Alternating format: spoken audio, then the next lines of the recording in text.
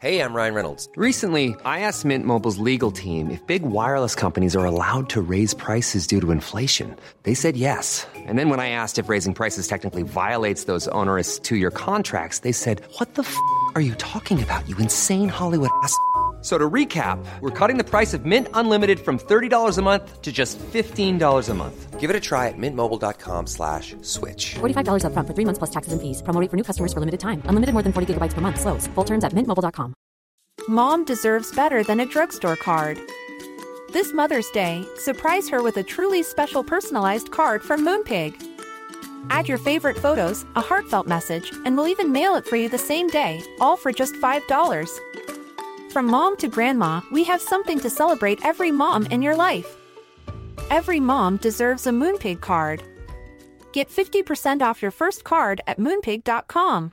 Moonpig.com.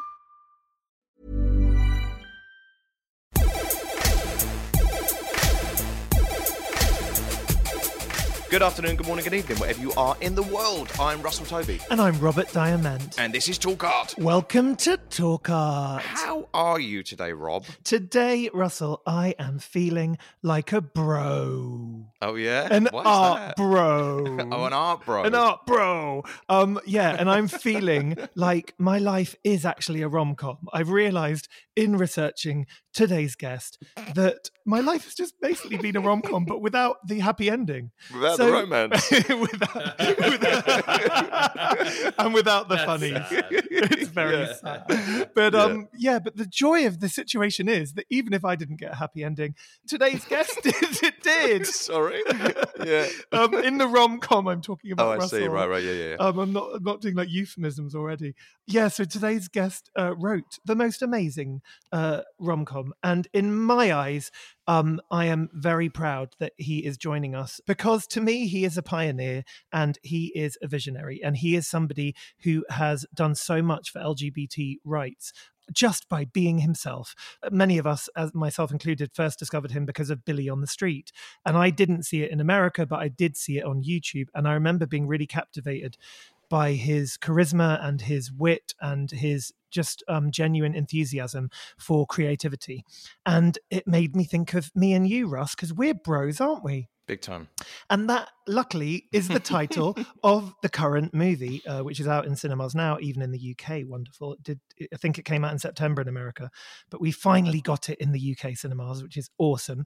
And we are going to be exploring his interactions and passion for art, which actually came to him through quite an unusual route. It's not necessarily something we've spoken much about before, but we are going to be exploring that, which is finding art through other creative mediums like film, theatre, musicals, things like that. And I know we've had previous guests like Pierce Brosnan, and we spoke about Thomas Crown Affair, which is one of my personal kind of highlights where The art heist, the original art meets heist. Movies. Yeah, exactly. And also Velvet Buzzsaw, which had our previous guest, Zawe Ashton, also on it. So today we are hopefully going to be educated about how art meets other industries. So we would like to welcome to Talk Art one of my heroes, Billy Eichner. Hi, Billy. Guys. Hi, that was such a nice introduction. Thank you. You deserve it, Billy. Where are you in the world? I am in Los Angeles, California, like the Hollywood garbage that I am. But you weren't raised in LA. You're a genuine New York raised Queens boy, right? I am. Yeah, I'm a native New Yorker. I grew up in Queens, New York, one of the outer boroughs for those not familiar. But I went to high school in Manhattan. Not a private school, because everyone always thinks that when I say that, but it's what we would call now in America a magnet school. It was a very nerdy high school for math and science kids, which is weird because I wasn't really great at math and science, but I somehow got into this school.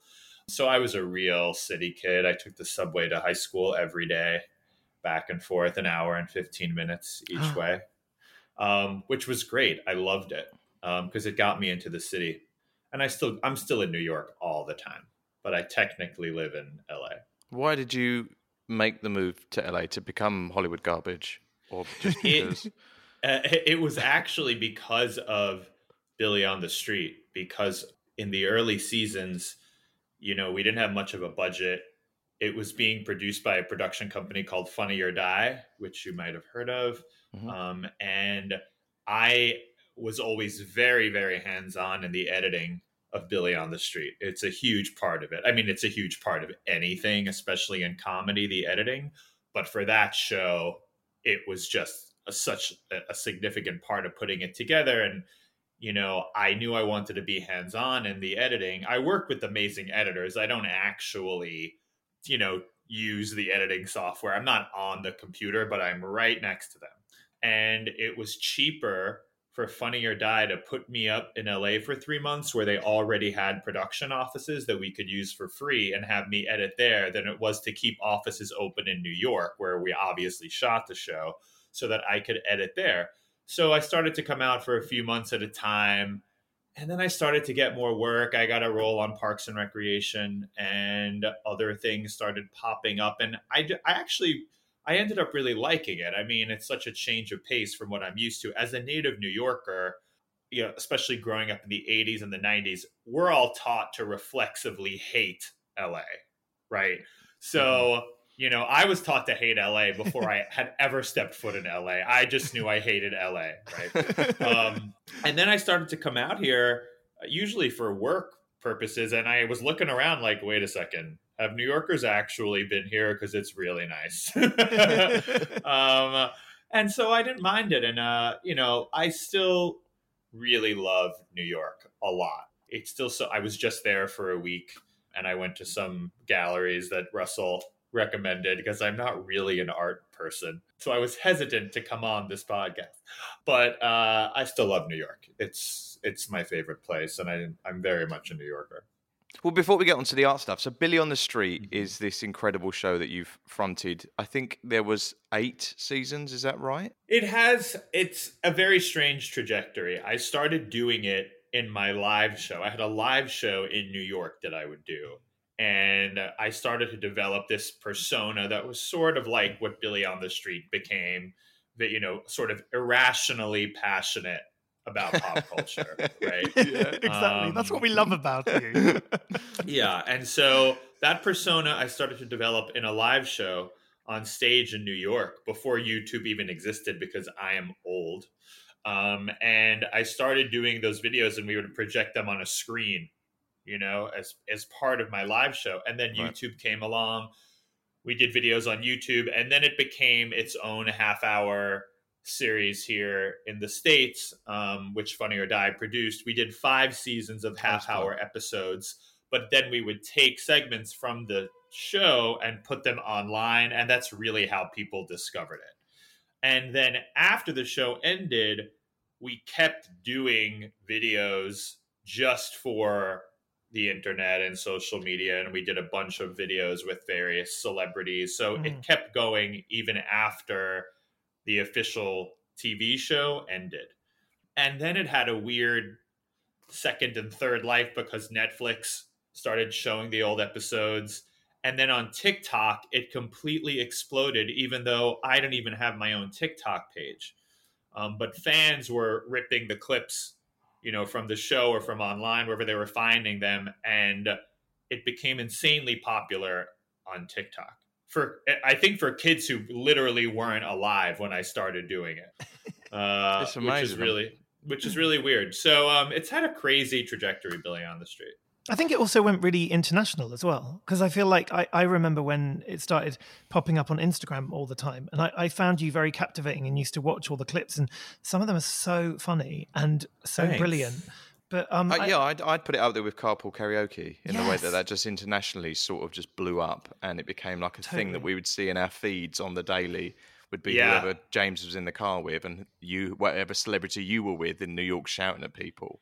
Totally. Yeah, no, it definitely became a sort of social media phenomenon. Facebook at the beginning also was instrumental in, you know, getting the clips out there to an audience obviously beyond America.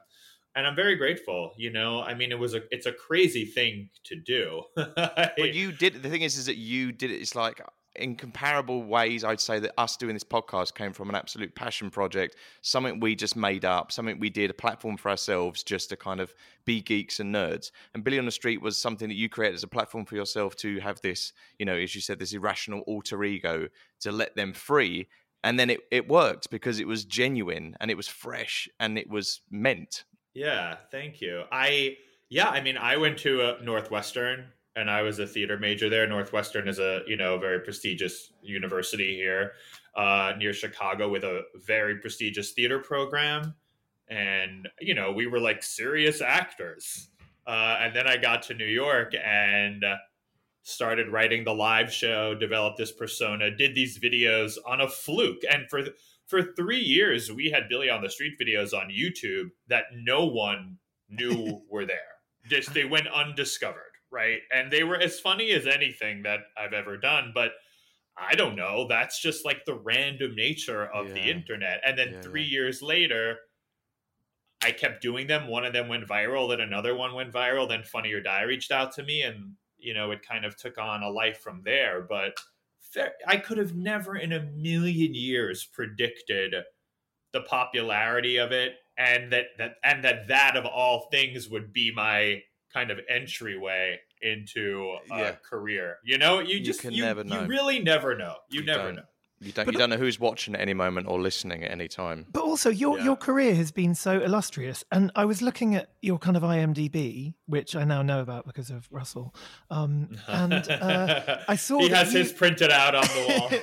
Exactly, he's with me now. Actually, he daily updates me on his IMDb credits. They're getting bigger by the week. But you've both been in American Horror Story, which is something that unites both of you. But you have worked with so many icons. I want to talk about some of them. So you've worked with Joan Rivers, RuPaul, you were in The Simpsons, Mariah Carey, who else? Beyonce. Strangely enough, it's pretty iconic. Who out of that lot? Actually, let's start with Joan Rivers, maybe, because that was near the beginning, wasn't it, of your career?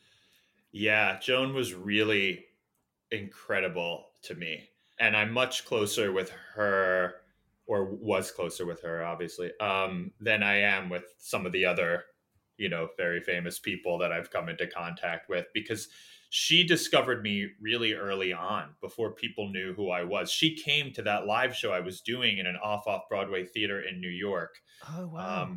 This is around 2006. My first real TV job was a pilot for Bravo, and Joan Rivers had a pilot she was doing, and they wanted to do primetime version of the talk show The View, and which at the time was Barbara Walters sitting around with 4 different types of women and talking about the news of the day or pop culture or whatever. So they wanted to do a funny version of it with Joan Rivers sitting around with 4 different types of gay men talking about news and making jokes, right? And it was called Joan Rivers Straight Talk. Ha ha ha, LOL. So I auditioned for that, and she came to see me in my live show. No one knew who I was. And she just really got me on every level. And they put me in that pilot. Andy Cohen was also on the panel. This was before he had his own show. No way. Oh my God. Yeah. This was summer of 2006. And it was me and Andy and Joan and 2 other gay men. There was like a conservative guy and like a very young publicist and me there to make jokes. And I think Andy kind of being Andy and Joan, right? And Joan and I became really close from that. And they didn't pick it up. But Joan just stayed like my biggest champion. And I mean, I could go on and on about like how supportive she was, because at the time I was really struggling to get work. And I was in this very frustrating position where people would come to my live show or see my videos and say, oh, you're so funny, or you're this or you're that. But it wasn't translating into work. And she was just very encouraging. And she did this amazing thing where she started to do the talk show circuit again in New York and in LA. She did the Tonight Show and she did Jimmy Kimmel and all those shows. And she asked me to put my Billy on the Street videos that I had at the time on a DVD. And she said, she would drop them off with all the producers at the late night shows and tell them about me. And she did. She did. Right? Oh. And it was crazy. And then years later, my career took off. Billy on the Street became a TV show, and I ended up doing all those shows all the time. And I remember going to do Jimmy Kimmel for the first time as a guest, and the showrunner, the executive producer there at the time, saying to me, it's amazing. A few years ago, Joan Rivers was here, and she dropped off a DVD with your videos and said, "You got to watch this guy." Generous is that? It was incredible. Now, Joan was a complicated person. Don't get me wrong, but she really was like unbelievably supportive. People used to think we were related, like I was her grandson or something, because that was how much she championed me to other people. So she was just a blast to be around. She was so fun. She was the first celebrity that agreed to do Billy on the Street when it became a TV show, because I didn't know celebrities, So she was really amazing. Oh, well, rest in power, Joan. That's just phenomenal. And this was unaired, this pilot. Can we find this secretly somewhere on YouTube, or is it like disappeared? I don't know. I don't think it's on YouTube. I think I have a DVD of it somewhere that they sent me. It wasn't very good, unfortunately. It's just one of those things that didn't come together. But it's kind of interesting because Joan was in a bit of a career, slump at the time, and then this pilot didn't get picked up, and then her career sort of took off again. She had this like late career resurgence about a year or two after this, where that documentary about her life, which is incredible. If you haven't seen it, I highly recommend it. That came out, and I think it gave people a newfound respect for her. And then she ended up, sort of ironically, considering all the Trump stuff, like winning Celebrity Apprentice here. And she was very funny on that show. This is before Trump was a political figure. And so she had this resurgence afterwards. But at the time, people were a little iffy on her. And, it was so much fun for me. And there were many incredible moments with her. Oh, I'd love to see it. Well, let's get onto the art side of your life then. So you've been quoted as saying, you said earlier on you don't know much about art, but you've been quoted as saying, the only art that speaks to me is fan art. Now, I was joking. Yeah, exactly. I don't was he? I don't believe that because as Rob said, and you said, I did ask you to come on this, and your first impression was, I don't know much about art. I wouldn't know what to talk about. But then you said to me, but the art that I've learned about is through musical theatre. You said, I know about this Kandinsky through a play that I saw. You knew about a George Seurat painting through Sunday in the Park with George, which is a Sondheim musical. And it suddenly went ding, ding, ding. That is an incredible route to discover art through the theatre and through storytelling in another medium. Mm-hmm. Well, let me be clear. I'm not a total idiot. I mean, one of the amazing things about growing up in New York City, and people always say to me, "Wow, that's so weird that you grew up in New York City. How was that? Was it strange?" Obviously, it's all I knew. But one of the incredible things, and luckily I had, parents who liked to take me, from Queens into Manhattan and do cultural things. And when we were in school, they took us into the city to go to all of these museums and things. So from a very young age, you're exposed to the Met and to the Museum of Natural History and to MoMA. And you might not grasp everything that you're seeing, but there's a world of art out there, right? Mm-hmm. So it's not like I had no exposure to it. I probably had way more exposure than most kids because of where I grew up. And also this is before the internet existed. So, we didn't have that. As a tool to expose you to things. So I did go to a ton of museums as a kid, and these are some of the greatest, museums in the world. It never spoke to me the same way that theater did or that movies did. But I was exposed to it, so there's that. I mean, there was always, I always liked things that were more like 3-dimensional. I liked collages. What are those? Mobiles. Mobiles, yes. Yeah, the Calder mobiles, yeah. Yes, exactly. So I remember they always, as kids, they would always take you to see the Calder mobiles, right? Like when I was kid friendly in some ways, as a kid, that would be really, you'd get it, and this kinetic kind of energy going around. Exactly. Like even today, though, I like things that are more three-dimensional. There's kind of and it's part of the reason I ended up liking Kandinsky beyond just hearing about him in a play, is because there's something like whimsical about it, right? It's like controlled whimsy, which is what they talk about in the play 6 Degrees of Separation. Anyway, I'm getting ahead of myself. No. Well, this play. So, did you see this when it was the movie, or did you see it on stage and you suddenly went, "Well, who's this Kandinsky then?" I saw 6 Degrees of Separation. I actually did not. My parents took me to see a ton of theater. I was really, really lucky. And we weren't rich people, but they loved theater too. So we kind of bonded over going to see plays. But for some reason, we never saw 6 Degrees of Separation, which was a big hit at Lincoln Center with Stockard Channing, I think in the late 80s, early 90s. But we skipped that one. I don't know why. Maybe they thought it was too adult or something. But they took me to see a ton of gay shit. I saw things that I shouldn't have seen as an 8-year-old. or maybe it's good that I saw them. Yeah.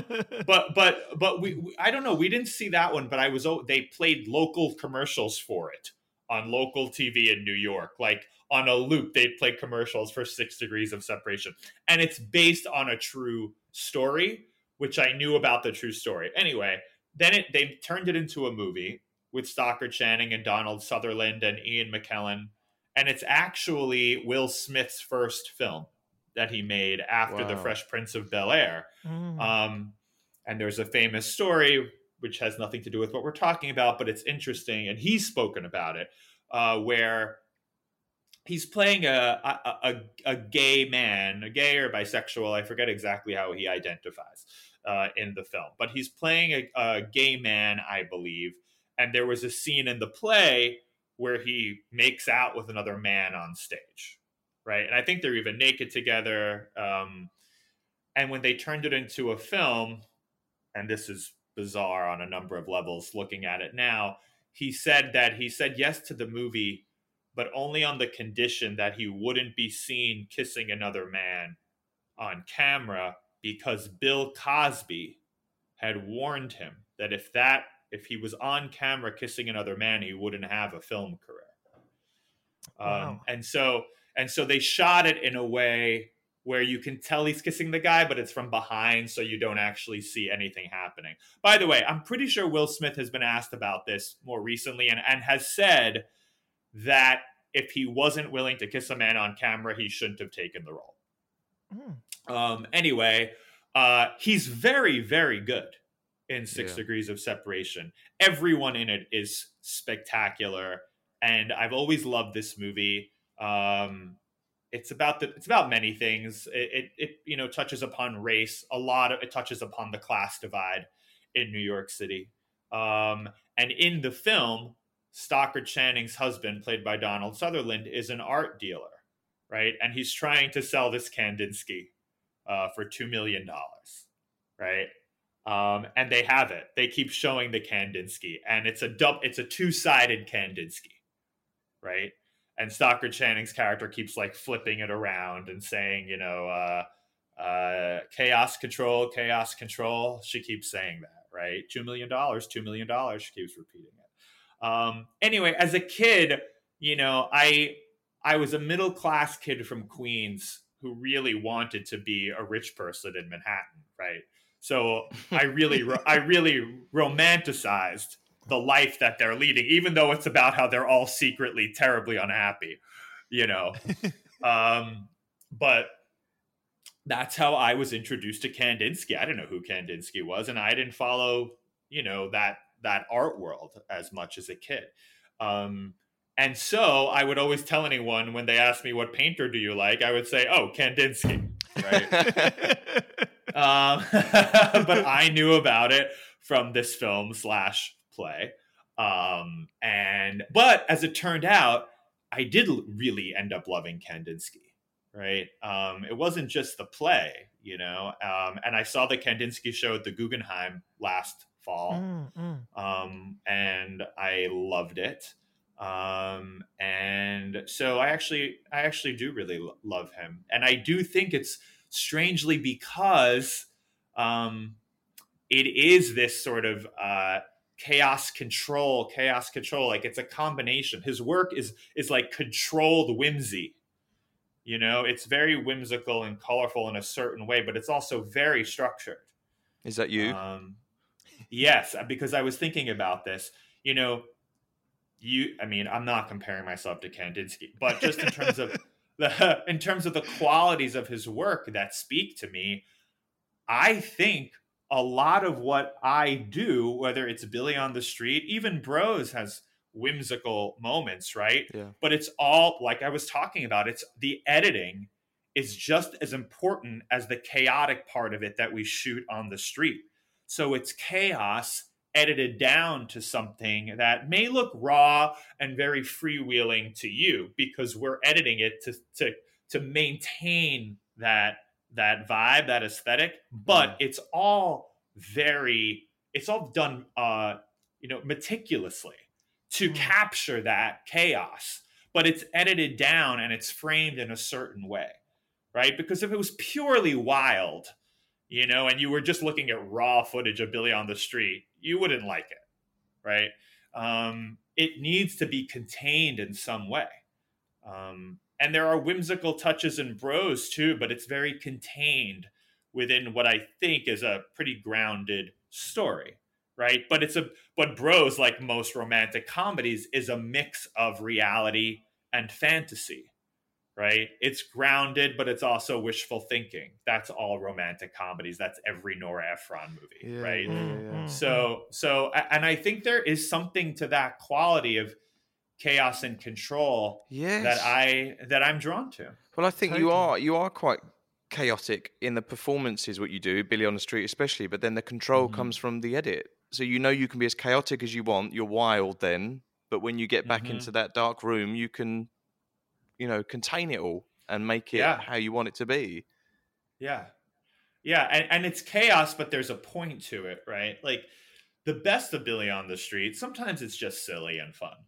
But the best of what we did had a real satirical level to it, right? Like we were the whole persona was built to satirize my own obsession with the entertainment industry from a young kid, right? It's satirizing, it's poking fun at it, and also celebrating it, you know, this kind of irrational interest in entertainment, you know? And so it is grounded in that idea, even though it feels very raw and free. You know, a lot of thought went into it. You know, yes, it's improvised once I get on the street, but the questions I'm asking people, again, the way it's edited down, a lot of thought goes into it. I did a series here called Difficult People on Hulu, which also had some really absurdist, whimsical touches, but was really grounded in the reality of being, you know, a struggling actor, writer in New York, but with whimsical touches, right? And absurdist touches. Like I've always liked whatever that genre is, I've always loved it. It's Annie Hall, you know, it's Woody Allen and Diane Keaton and Annie Hall. On one level, it's a very grounded, sad, real feeling love story between two ultimately mismatched people. But there are all these absurdist, whimsical moments in it, right?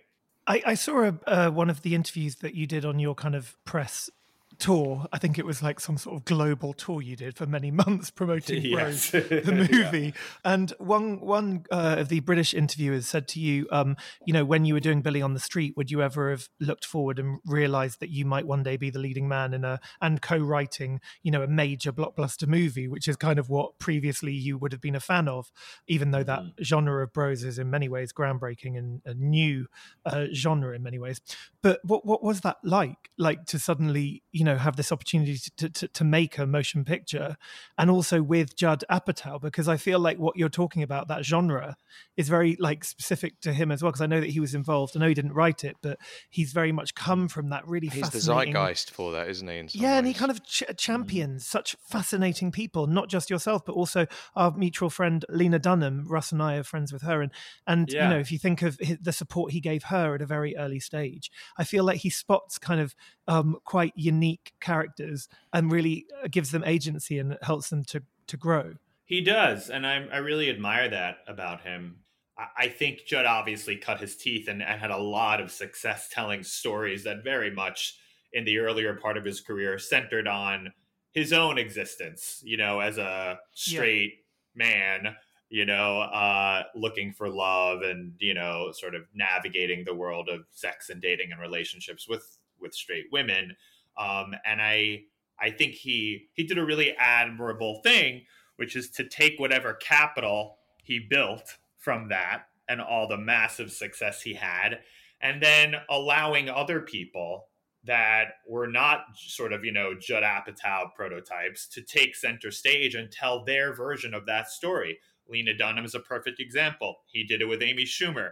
He produced Bridesmaids, which at the time, you know, wasn't that long ago, but there were legitimate debates when that movie came out about whether you could have a major comedy starring only women, right? There were, I mean, it's bizarre to think about now, but it wasn't that long ago. I remember quote unquote legitimate debates happening on Twitter about whether women were funny enough to carry a movie. I mean, I know it sounds insane, but these were going on, these types of conversations not that long ago. And then he did it again, you know, he did it with Kumail Nanjiani with The Big Sick. And then he did it again with me and Bros. And I'm really grateful for that opportunity. And he also understands his place in that, especially with a story about gay men, which he really is. He's very much not a gay man. He doesn't live in our world, and he doesn't claim to. So he guides you along, you know, as did Nick Stoller, who I wrote it with and who directed the movie. You know, they're straight men living pretty, what we would call heteronormative lives. But they are very aware of that. And they always encouraged me to tell the most honest story possible, as long as it was funny, you know, and you do want it to be relatable. I mean, you want people, no matter what their sexual orientation is, to be able to feel what's happening in the movie and to be entertained by it, right? The way that we've been entertained by rom-coms about straight people for decades. Sure. But they really let me guide the movie creatively because I'm writing about my life and my world. And they let you do that without getting in the way. And I appreciate that too. But I really love the fact that film exists now. Do you know what I mean? Like, even if you think about that comment about Will Smith, you know, the film industry that he was entering at that point, you know, in that space of 25 years or whatever it might have been, it's like, I just love that Bros exists and that the lead actors are gay. You know what I mean? Like, everybody's queer in that you're film, playing gay, even but you are actually gay. Like, that's really important too. But also what Billy did was that everybody who was playing straight were queer. So he was subverting Hollywood's traditions with casting, which is it's incredibly groundbreaking beyond. Yeah, I mean, thank you. It was challenging. You know, the whole thing's challenging. It was just there isn't much of a blueprint for Bros. You know, you are the blueprint. Of course. And when I say that, people get mad when I say that. But what about decades of queer indie films? Yes. Of course. Like, I grew up on those movies. Like, I'm older than all of you motherfuckers. And like, I saw those movies in the movie theater. Okay. Like I said, I had very weirdly liberal, supportive parents in New York City growing up in the 80s. Right. And I watched My Beautiful Laundrette with my father that I rented to watch on a VCR, you know, and I watched My Own Private Idaho, and my parents took me to see Truth or Dare in the movie theater the weekend it opened, you know, like, no one needs to tell me about the history of indie queer films because I saw them all. But it's just a different Bros, you know, was released in 3,000 movie theaters in North America, you know, the way that a Judd Apatow movie would normally get released. Exactly. You know, and that is very new. right? So for a movie that queer with all of these queer actors, that part of the experience was very new, and there isn't much of a blueprint for that. And so it was all very challenging and wonderful. And I've gotten so many messages, not exclusively from queer men, but mostly from queer men all over the world, talking about how much the movie meant to them in ways that surprised me, and make me very emotional. Because, gay guys can be really snarky. It's just kind of part of our makeup. For whatever reason. There are reasons for that, but I won't go into that. Did your family know that you were gay growing up? Because Truth or Dare's the Madonna movie, and is it true that you had a Madonna-themed bar mitzvah? This has been... Well, I mean, I didn't come out to my parents until I was in college. I think I was 20. But did they know? I mean, how could you not know when Didn't you have a poster of John Bon Jovi on your wall as well? I did. I had a poster of Madonna, which may have thrown them because she was like sort of topless in it. But I was like, come on, that's not why I have the poster of Madonna up on my wall. And then I was obsessed with John Bon Jovi and Bon Jovi as a kid. And I had a poster of John Bon Jovi on my wall too. My cat's name was Jovi. I really love Bon Jovi. Ryan Reynolds here from Mint Mobile. With the price of just about everything going up during inflation, we thought we'd bring our prices down. So to help us, we brought in a reverse auctioneer, which is apparently a thing. Mint Mobile Unlimited Premium Wireless. How to get 30, 30, bit to get 30, bit to get 20, 20, 20, bit to get 20, 20, bit to get 15, 15, 15, 15, just $15 a month? Sold! Give it a try at mintmobile.com/switch. $45 up front for 3 months plus taxes and fees. Promo rate for new customers for limited time. Unlimited more than 40 gigabytes per month. Slows full terms at mintmobile.com. When you're ready to pop the question, the last thing you want to do is second-guess the ring. At BlueNile.com, you can design a one-of-a-kind ring with the ease and convenience of shopping online. Choose your diamond and setting. When you find the one, you'll get it delivered right to your door. Go to BlueNile.com and use promo code LISTEN to get $50 off your purchase of $500 or more. That's code LISTEN at BlueNile.com for $50 off your purchase. BlueNile.com, code LISTEN. Rob had the sex book when he was at senior school, and he took it around the school with him, and he also convinced a lot of his other student friends that he was the son of Madonna. I did. I said I was called Troy Boy. When I was about 12 years old, I'd already seen He had the Truth or Dare sex as book. well. I had the sex book. I did too. I did too. And I told everyone I was called Troy Boy. And I didn't actually say I was Madonna's son. I said I was called Troy Boy, and that's what everyone had to call me. And then some kid in my class told everyone that I was Madonna's son, and they believed me. And it went on for about 3 weeks, where people kept walking up to me. And you're walking around with your mum's book with her like completely naked. Would literally walk up. I had the sex book too. My mom, I was such a Madonna fan. My mom went and stood online the day the sex book came out and bought it for me. For her son, for her 12-year-old son. How old was I? Yeah, I was like 13. Yeah. What year were you born? I'm 1980, so. Oh, I'm 1978. Exactly, so yeah. So it's similar, yeah. So you were probably like 13, 14. I was probably like 12. 12 with this. It's so graphic. I don't think I got the book from my mum, though. I can't even remember where I got it from. You said your dad got it for you. Oh, no, I think my brother. Oh, maybe my dad got it for me, or my brother. I can't remember. I think my brother might have Actually, the sex book is actually probably the first art book I ever had. Yes! Now that I think about it. And it's just been reissued in Art Basel, Miami. Yeah, it's been I saw that. Isn't there? Yeah, with Yves Saint Laurent, yeah. Who's the photographer of his name? Stephen Meisel. Stephen Meisel, yeah. And I mean, some of it is so beautiful. Those prints look beautiful. Like some of them I'd actually want. They're stunning. Yeah, and Naomi Campbell's in the book, and like loads of her friends, and like kind of cool people. So's Vanilla Ice, and so's I think Ice. She always liked a super. I mean, Vanilla Ice was hot. He was like a very good-looking guy. Oh yeah, but also John Bon Jovi was too. I meant to say that a minute ago. John Bon Jovi had a point where he was so hot. I remember that too. Of course, he was so hot, John Bon Jovi. Hot. No, but in the 80s, I wasn't thinking about John Bon Jovi, but I remember when it maybe like late 90s or mid 90s, he was so hot. Anyway, sorry, that's irrelevant. Very good looking. Right, John. I want to get back to just a 6 degrees separation. So for people listening, if you go on YouTube, you can type 6 degrees of separation Kandinsky. There is a scene that contains Donald Sutherland and Stockard Channing and a very charming Ian McKellen, who looks incredible, and Will Smith comes in, and they see this Kandinsky painting, which is double-sided. But the reality is that there is no double-sided Kandinsky painting that exists. There are 2 paintings that exist in the world. One of them is called Black Lines from 1913, and the other one's called Several Circles from 1928, and they are both in the Guggenheim collection.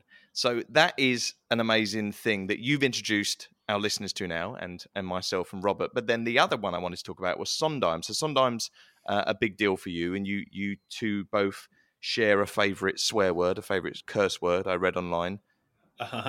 Oh, fuck. Right? Yeah. So Sondheim loved the word it's fuck. It's a popular one. Yeah. I thought you meant knee, Russ. I was hang on, there's quite a few. I like lots of swear words. How am I going to pick? Nasty. Okay. So Stephen Sondheim musical, which is Sunday in the Park with George. So did you see this as a stage show and then discover George Seurat, the artist? I didn't see it on Broadway, the original. I was a little too young. I think Sunday in the Park with George premiered on Broadway in 1984. I was 6 years old. I wasn't going to Broadway shows just yet. But I remember seeing it on the Tony Awards and seeing ads for it. And then PBS, the public broadcasting station here, they recorded the original Broadway production. And they showed it on TV. And I think it's still on YouTube, right? And I highly recommend it. It's with Mandy Patinkin and Bernadette Peters. If you like musical theater or like elevated, smart musical theater, it doesn't get better than that. And so that's how I discovered it on TV. And then, I discovered songs from the show by buying CDs and all that, type of thing. And then as I got older, they revived the show. I saw it on Broadway. They have revived it a few times on Broadway. They did it a couple of years ago. They did it again with Jake Gyllenhaal. Mm-hmm. And it's I like saw a benefit that too. one, wasn't it? Like a few nights. Yeah, but yes, but then they brought it to Broadway for a longer run. Oh, right. It was him and Annalee Ashford, actually, and they were both fantastic. I mean, it's just, especially if you do anything creative with your life or try to, it's just, I don't think there's a better piece of art written about what it's like to be an artist, right? Mm-hmm. And it's just brilliant. I can't do it justice right now. But James Lapine, the original director of the original production, and he also, I believe, wrote the book for with it. Sondheim, yeah. With Sondheim. He put out a book of his own a couple of years ago, which I just bought and I'm in the middle of reading, about the making of Sunday in the Park with George, starting from the very early days of him and Sondheim meeting and figuring out they want to do a musical together, but he wasn't sure about what, and his first visit to the Art Institute of Chicago, where he saw the painting, and he does all these interviews. He did a lot of interviews with Sondheim before Sondheim died about it, and with all the original artists and designers who worked on it, all the original actors. It's incredible. Wow. And he kept everything. He has like photos of like notes and sometimes like, scribbling ideas and, That's so cool. It's incredible. And so I'm reading that now because I've always loved the musical so much. So it's rare that you get to go so in depth about a musical, the way this book allows you to do, which is pretty awesome. Well, Sondheim was a very big letter writer. There's a whole feed on Instagram you can follow. Yeah. I have to look it up in a second, but it's basically all the letters that Sondheim has ever... I think it's called Sondheim Letters. Is it? Yeah. I mean, I follow that. It's so nice. Like every other day when I come up, and he's a whimsy guy, the way that he writes about the world, the way he responds to people and connects to an audience that are, wanting more information from him. And his attentions is amazing. But yeah, so that musical is about George Seurat and about him creating the canvas titled Sunday Afternoon on the island of La Grande Jatte, I think is how you say it, which is amazing. But it got me thinking again about other shows that have starred, artists, that have been about artists. There's a show called Red, which was about Mark Rothko, which is a John Logan play, which is a study of him making this series of paintings that were for the Seagram murals, which were at the Four Seasons Hotel And this was a series of paintings, and it was his first commercial venture. He didn't believe in commercialization of art. He just believed in making it. But it's about him making this suite of paintings that I think were eventually turned down by the hotel. They didn't want them. And he said he made them that he hoped to ruin the appetite of whatever son of a bitch, whoever eats in that room, was why he made them. So I think eventually they got back to the hotel and they turned it down. But this was an incredible play. Alfred Molina played Rothko, and then Eddie Redmayne was playing his assistant. So that was phenomenal. And then we've also got Art, which hasn't been revived for ages, but Yasmina Reza. I don't know if you ever saw that. I did, but it was so long ago. Right. It needs to come back. I think you should be in that. That for me feels like I would love to do that with you. And I've always thought about that play because I feel like, wow, it would be so brilliant to bring back, for me personally, because I'm obsessive art, and it's about these three friends, and one of them purchases a pure white canvas and then brings it back. And it's everyone's opinion, like, what the hell is this shit? How much money did you spend on that? What does it make you feel? And it's this whole kind of discourse on the conversations and the words that we use to talk about art. And then it opens up wider themes about, love and honesty and trust and authenticity. And it's an incredible play, and it's been translated. I have to reread it. Yes. Yeah. Let's do it. I was just talking to my theater agent about finding a play to do in New York, and I couldn't figure it out. So you might have solved that problem. But I saw it on Broadway. I remember, I think it was Victor Garber and Alan Alda, maybe. I think it was a huge hit. I mean, Art was a huge hit. I mean, it's a rare play on Broadway that made a lot of money. And I'm guessing it won the Tony for Best Play, although I can't quite remember. And I remember I saw it, but I can't really. And I remember being very entertained by it. It's very entertaining. It is. But I don't really remember it. Yeah, I think what people was assuming that they were going to go as an audience and come away going like, ha ha ha, isn't art shit? Ha ha ha, aren't we having the wall thrown over our eyes? But it became really poignant and emotional, and people really connected to this pure white canvas. And here originally it was Ralph Fiennes, Ken Stott, and Tom Courtenay that did it on the West End. I was going to say, because they did it in the West End. I saw it in the West End. Yeah, that's all coming back to me now. Yeah. You saw it? You did see it? So I've never seen it. I saw that version of it. Right. What year was that? It's a long time ago, though. It was like 1964, I think it was. Oh, fuck off, Russell. No, I know. It must have been in the early 90s. It was like mid-90s, I think. Yeah. Exactly. Yeah. It was a big hit on Broadway. Yeah. Oh my God, it's going to be a big hit again. We're going to bring it back. Feel it. I'm going to buy all the tickets. It's just going to be me sat in the audience. Oh God, awful. Then there's one more. There's hundreds, because I did like a Google deep dive on this, and there's another one called Vincent in Brixton, which is a play by Nicholas Wright, which at 16 years old, Vincent came to Brixton because he was working with his father and his uncle in the art industry, in the art dealing industry. And then there was a department, it's called Goupil and Co. And there was a department that was in London. So he moved to London, to Brixton, to South London for 2 years. And I think there's a plaque somewhere where he lived. And there's a whole play about that. So there's been lots and lots of shows that have centered artist movements, artists, narratives as the main protagonists. I know. I wonder if those films as well, because they had like that Turner film, didn't they, a few years ago? They did. And then there's a film about Pollock, and then Bowie played Warhol in a movie. That's right. And then there's obviously the Downtown 81, but that's actually, I think that was actually more docu style, wasn't it? More a docu style thing. Yeah. I'm not sure if there was a story. I'm surprised there hasn't been a Warhol musical or something. Do you know what I mean? It would make. There's a play right now about Warhol and Basquiat. Oh, that's right. That came from the Young Vic.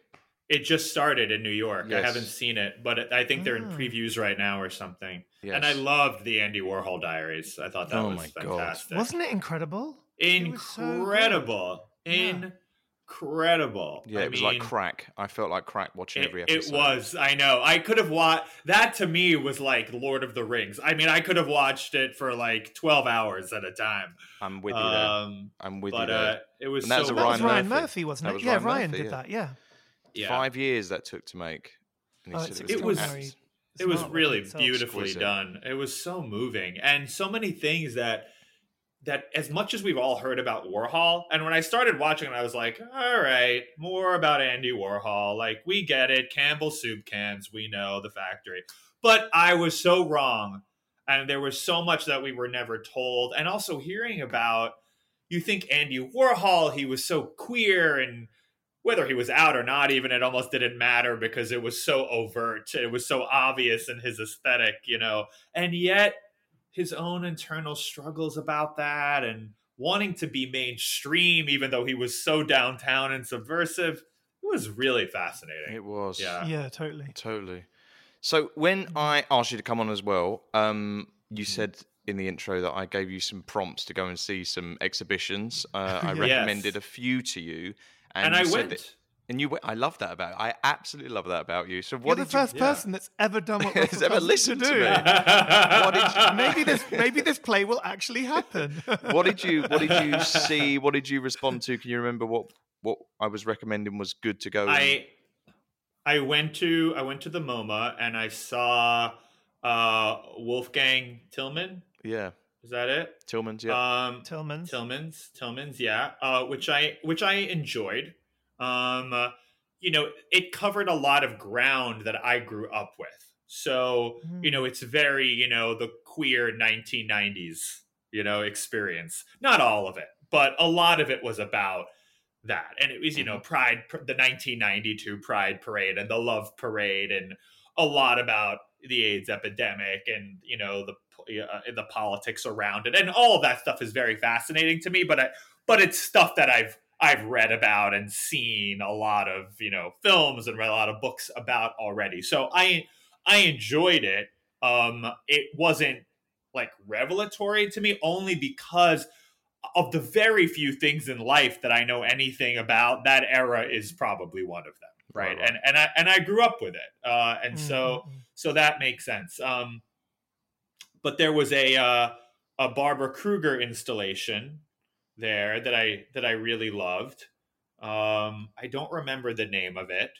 But again, it's very, it's almost theatrical, her work, right? And it's very immersive. It almost felt like you were on the set of a play, like it could have been the background of a play, and that always speaks to me. And I'm a writer, and it was all words, it was all just like very big letters and words, going from like the floor to the ceiling of the MoMA. So very, very much like larger than life and very theatrical and very sort of word focused, which is, I'm a writer. I'm a very like verbal person. So do you think you find yourself attracted to artists that use text then? Like Jenny Holzer, for example, is someone similar, like Protect Me From What I Want, and Ed Ruscha. Yeah, Ed Ruscha and Glenn Ligon. I don't know any of those people because again, I'm an idiot when it comes to art, fine art. But I probably would be. Yes, I mean, again, I'm a very verbal person, and so I guess I'm drawn to what I myself like and who I am in a way. Though I try to challenge myself with other things.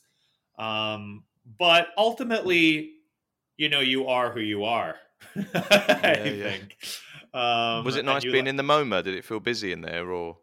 It was, leading up to Christmas week. So New York is buzzing. And it was, and I'm so glad that I asked you for recommendations because it was interesting. And then I went to some of the galleries in Chelsea. And, this is amazing because I grew up in New York City, and I'm like a real city kid. But that fine art world, that world of galleries, I know it's there. I probably walked by a million times. But again, I was never part of it. I was never that drawn to it for some reason. So I spent a very rainy afternoon in New York City, walking in and out of those galleries in Chelsea. And some of it speaks to you more than other things, but it was lovely. It was very zen. And it's cool to find a new thing to do in New York when I've been there my entire life. So, and it's like a window. I'm an artist of sorts, I obviously love the performing arts and I do it professionally. So it's weird because there is this sort of loose connection between the two worlds and that they're all very creative, but they're also very separate. Right.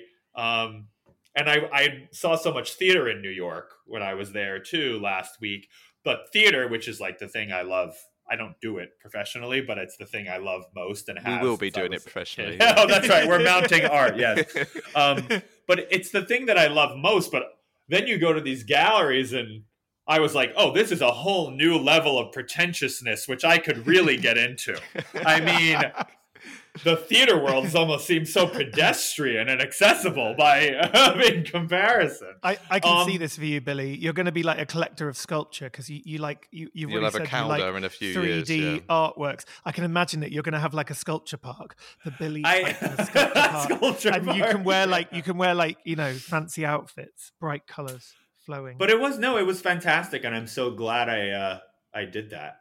I think the thing with art is why you see a kind of connection is the fact that it is storytelling. It's just a different medium, and it's a medium that we're not brought up with. We're brought up with film and music and books, and we have the ability to critique them and understand them and compare them. But when you're not shown art, you have no ability to critique it. So it doesn't belong to you. But all it is storytelling in a different way. Art is made because people haven't got the words enough to speak. So art speaks for them. And I actually shouldn't say that in certain ways theater seems more accessible, but really theater is so expensive, and these galleries and museums are free to or at least not nearly as expensive as a theater ticket, and you can spend all day in there. So it's interesting because the image that's been cultivated around it almost feels like there's a barrier, like it's not for everyone, or that you do need to be a very wealthy person. But that's actually not true. But it's weird because the optics of it don't feel as accessible as it actually is, even to me, because I grew up in New York, Why with access to these things. Why do you think that is? Why do you think that it's kind of designed in that way? I don't know. Maybe the people who actually buy art, who could afford it, maybe they like that part of the culture because there's an elitism to it. And there's a value system that gets attributed to that as well, like out of something being special. Yes, but it can then be very, very valuable. But there's always been museums, and there's always been public art, and it's always been said it's for us, and they make it free, and they promote it, and they want everybody of every creed to go in there. So why does it still feel inaccessible to so many, or not welcoming? Fine art needs a better publicist. Well, I feel like we've been trying. We've been trying. Yes. Yes. But also this, art requires the viewer, I think, that type of art to do a little more work. You can't yes, you could sort of lazily walk around a gallery, and that's actually a very pleasant thing to do. But to really try to understand what the artist is going for, what the artist is about, whatever part of the human condition that he's trying to capture, you've got to stand there and you've got to take it in, and it requires some work, some mental work of your own. It's not like a movie or even a play, which is being acted out at you, right? Yes. You can let it wash over you or something. Yes, like exactly. From your seat. Yeah. Actually, one of the really nice things I think about New York that's quite special is you can go with your friends and just go and see 5 or 6 shows all in one street or whatever, or in one district. Like Russell and I have done it a lot. And often I leave completely interested in what I've just seen.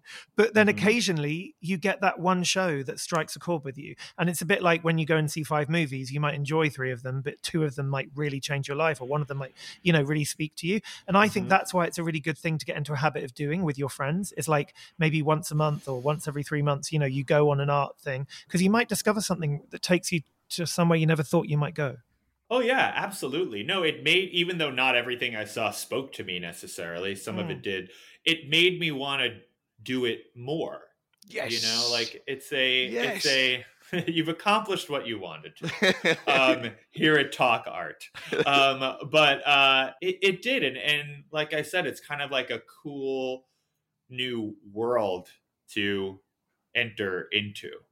And a whole new opportunity to be pretentious, which we love. Yes, exactly. The Barbara Kruger work, which is running until early January 2023 at MoMA, is called Thinking of You, which is then crossed out. I mean me, crossed out. I mean you. Yes. Yeah, and then the word you is repeated quite a few times, but there's an amazing line in it that says, you are seeing and being seen, which I thought kind of speaks to all kinds of creativity, like theatre and voyeurism. And I don't know.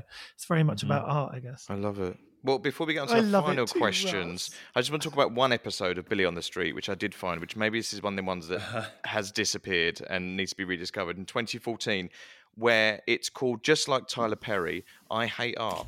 And you are going through and asking people their facts, Tyler Perry facts, and if they get it right, you destroy a piece of art. We have a Mondrian that's torn up, a Warhol that's smashed over a water event thing. There's a Ming vase you drop on the floor. That's very Ai Weiwei. It is very Ai Weiwei. Does Tyler Perry hate art? I was trying to find where is that a real quote, or are you just like, was it being generalized then? Yes, I was being an asshole.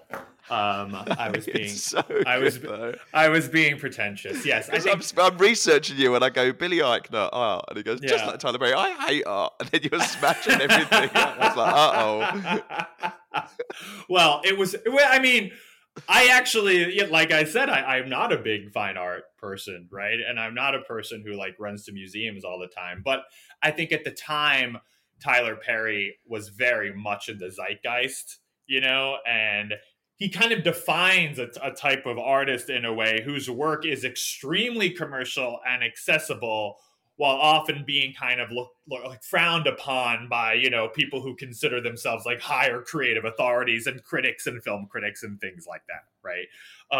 And so I think I was kind of satirizing all of that. Because what we did on Billy on the Street is sort of take whatever everyone's cultural obsessions were at that time and comment on them. And I think that's what that was. I totally forgot about that. It's a segment. It is. It's pretty funny though. I have the end stranger on the street is a great button. What he says to you at the end. So I'll let people discover that. Yeah, I don't even remember. I'm gonna have to go back. I think he just swore at you. I think it's what most people do eventually at the end. On every episode they do. Yeah. So we have 3 questions that we ask every guest at the end. The first one is, if you could do an art heist, if you could have any work of art for yourself as you're now a newfound collector, what artwork would you have in the world and why? Oh God, I guess probably a Kandinsky. Nice. Or maybe one of those Calder mobiles. Really create a full circle moment. Maybe we could get you the Kandinsky prop Kandinsky, the double-sided, which only exists in the movie. Right. And you can turn it around and go chaos control. Yes, exactly. Whatever mood you're in. I like doing a lot of Stockard Channing cosplay at home. Yes, exactly. Who doesn't? Yes, during breakfast and dinner and everything. Guys love that. Guys love that. When I invite them. Really guys find that hot. That is hot. It's so hot. That YouTube clip is like really regularly watched. I really think you need a tiny Calder mobile, because there's some that are like really tiny and you can like sit in your hand. I love those ones. Oh, that's cute. They sometimes come up at auction. And I went to, actually, I think you came with me, Russ. We went to the house of the foundation, the grandson of Calder, together in New York, and we've actually met both of the grandsons. I think he had one on Holton the table Rower, next to and Sandy Rower. That's right, and he had one next to a meteorite, a genuine meteorite, huge one, that's right. And it was positioned next to that. It's quite to like a small. He had loads of small ones. Yeah, anyway, he did. Love it. The other question we ask every guest is, what is your favorite color? I like black. Oh, right, okay. I'm a New Yorker. We wear a lot of black. It's kind of true. No, that's a cliche. I do like black. I also I just bought an apartment in LA, which I'm decorating, and it's a very like black. You're painting it all black, are you? Or... Yes, it's a black box theater. Actually, I live in a black box theater. No, but there are a lot of like it's a lot of like champagne. I like that kind of nice. It's kind of like an earthy, warm, but elevated. I love that. Talk about pretentious. We also love we love champagne. That's not pretentious. That is warm kind of autumnal shades. I like a warm tone. Yes, me too. Talking about your house, do you actually live with anything in your house like art? Did you have any like posters or postcards, or Madonna? Do you surround yourself with images? John Bon Jovi still? It's interesting you bring this up, because I've been decorating this place now, and I pretty much have all the furniture, and my walls are bare. Wow! And I have to figure out what to put on my walls, which is always been tough for me. Yeah, I don't know. We will help you. That'd be an absolute pleasure. We're going to help you. Tell us your budget. Tell us what you're into, and we can. I don't even know. I don't even know. It's endless.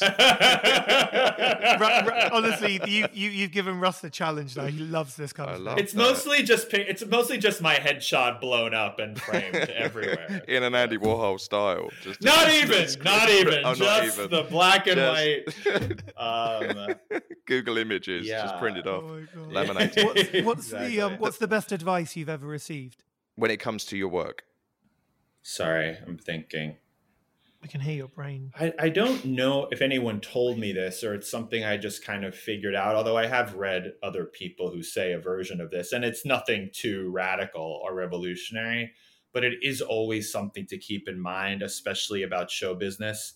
Nobody knows a goddamn thing. Like, no one knows what's going to be successful. Everyone knows after the fact and then acts like they're an expert in hindsight. But no one knows anything, so about what's going to hit or what's not going to hit, or what the best road is for you to go down creatively as a writer, as an actor. You really have to do what makes you happy and just listen to your gut. That doesn't mean you don't listen to people's advice if you trust them, obviously. But anyone who tries to tell you that they know exactly how something is going to go or tells you anything definitive, it's bullshit. Don't listen to them. I love that advice. So do I. That's fantastic. You are. It's scary advice. It's scary advice. It's scary, yeah. Because that means there's no rules to anything. And everyone wants to find a formula or a pattern, but there literally is not one, right? And so, I don't know, it's liberating and it's terrifying at the same time. But I have found you've made your own pattern. You've made, Bros is the new pattern, the new blueprint. You've put something out there which wasn't there before that now feels like it's been there forever and will change lives. Well, that's nice. Yeah, and I think it's going to keep growing and growing, that film. I think it's a kind of thing that once it's streaming, I think it's going to reach so many more different people as well. Every new generation of every queer kid is going to end up watching people are really talking about it a lot in the UK as well. It's become a kind of word of mouth thing. I know a lot of people who have loved it, and they tell their friends, and it's like a domino effect. And I don't think I think it's one of those things that's just it'll have its own life, and it's gonna change a lot of people's lives. Thank you. It made me think that comment you made at the end, and it made me think about Self-Esteem, the singer who was a guest on our show recently. And she was saying that I had dinner with her recently for this Vogue dinner in London. It was really fancy. But she said, the more successful you get, you sort of get into these offices of very important people.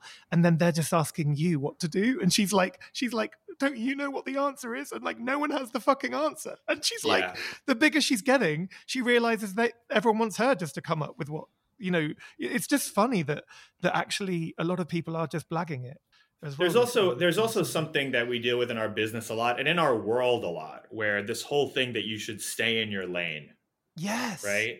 And that's something that, especially if you're a gay man, especially if you're a gay actor, maybe if you're just a gay person in life in general, culture, society, certainly the entertainment industry has, at least up until very recently, seen you in a very particular way. Totally. Yeah. Right. And if anything, they're telling you, you're lucky that we see you at all. So just stay and keep doing that one thing, because that's all anyone's going to want from you. That's all we believe you can do, et cetera, et cetera. And you have to work really hard to actively fight against that. And you have to force people like that, which is most people, to change the wiring in their brain, right? About how they perceive you, how they perceive gay people, how they perceive anyone, really, right? Because we all have this sort of impulse to really stereotype people and just sort of, okay, you do that one thing, that's what he does, that's all he does, great. And you have to work really hard, don't just sit. Part of being an artist is forcing yourself to evolve. And I think you have to work really hard to do that. Don't let them keep telling you can only do one thing, and if they do, just be like, fuck you, I'm not doing it, I'm going to go make this other thing. That's important too, I think. Lovely. Thank you, Billy. You're brilliant. Great way to close the episode. Thank you. Thank you. Well, for everyone listening, go to our Talk Art on Instagram and we will be posting images of everything we discussed today. Go on YouTube and check out Billy on the Street and watch that scene in 6 Degrees of Separation, Kandinsky. Book tickets now for Yasmina Reza's remounting of Art, which will be starring myself and Billy Eichner. If Rob hasn't bought all the tickets first. Rob hasn't bought all the tickets first, you can see Billy's Instagram, which is at Billy Eichner. And Billy, you've just got the green light for a new film, no? Aren't you starting to write another film? We're starting to write it. We don't have the green light for it yet. But you have got the green light. If you say you've got the green light. That's true. I should just bullshit and say that we have it. We are giving you the green light. Thank you. Yeah, I'm working on a new movie for Amazon called Ex-Husbands. It's about a big gay divorce. If you know the movie The War of the Roses from the 80s, it's like a gay version of that. It's not a remake of The War of the Roses, but that's sort of the vibe. Yeah. The genre. Yeah, War of the Roses was very much a statement on 80s materialism, and that's not what we're doing at all, because ours takes place now. But the idea that there's this big gay divorce comedy, dramedy, or something like that, I was interested in that. So I think, and I'm writing it with Paul Rudnick, who's a gay screenwriter who wrote so many movies that a lot of us grew up with. He wrote Sister Act and Addams Family Values and In and Out. He wrote the play and movie Jeffrey, which in the 90s was like a very big thing. Love. Wow. He's fantastic. And so I grew up loving his work. So the fact that I get to work with him is really cool. It's an iconic title as well. I'm already excited to see it. So you better get the green light. It's called Ex-Husbands. Yeah. That's brilliant. Amazing. Fantastic. Well, thanks a lot, Billy. Billy. Be back very soon. Thank you. And thanks for encouraging me to go see some art. Of course. And Happy New Year. Hope 23 is amazing. It's going to be the year of fun, I've decided. We all have to have way more fun in 2023. Great. Thank you. Goodbye. Bye for now. Bye. Bye. You've been listening to Talk Art with Robert Diamond and Russell Tovey. Follow us on Instagram at Talk Art, where you can view images of all artworks discussed in today's episode, with music by Jack Northover. Subscribe to Talk Art at Apple Podcasts, Spotify, Acast, or wherever it is that you get your podcasts. Give us a rating and write us a comment. Thanks for listening. Mom deserves better than a drugstore card. This Mother's Day, surprise her with a truly special personalized card from Moonpig. Add your favorite photos, a heartfelt message, and we'll even mail it for you the same day, all for just $5. From mom to grandma, we have something to celebrate every mom in your life. Every mom deserves a Moonpig card. Get 50% off your first card at moonpig.com. Moonpig.com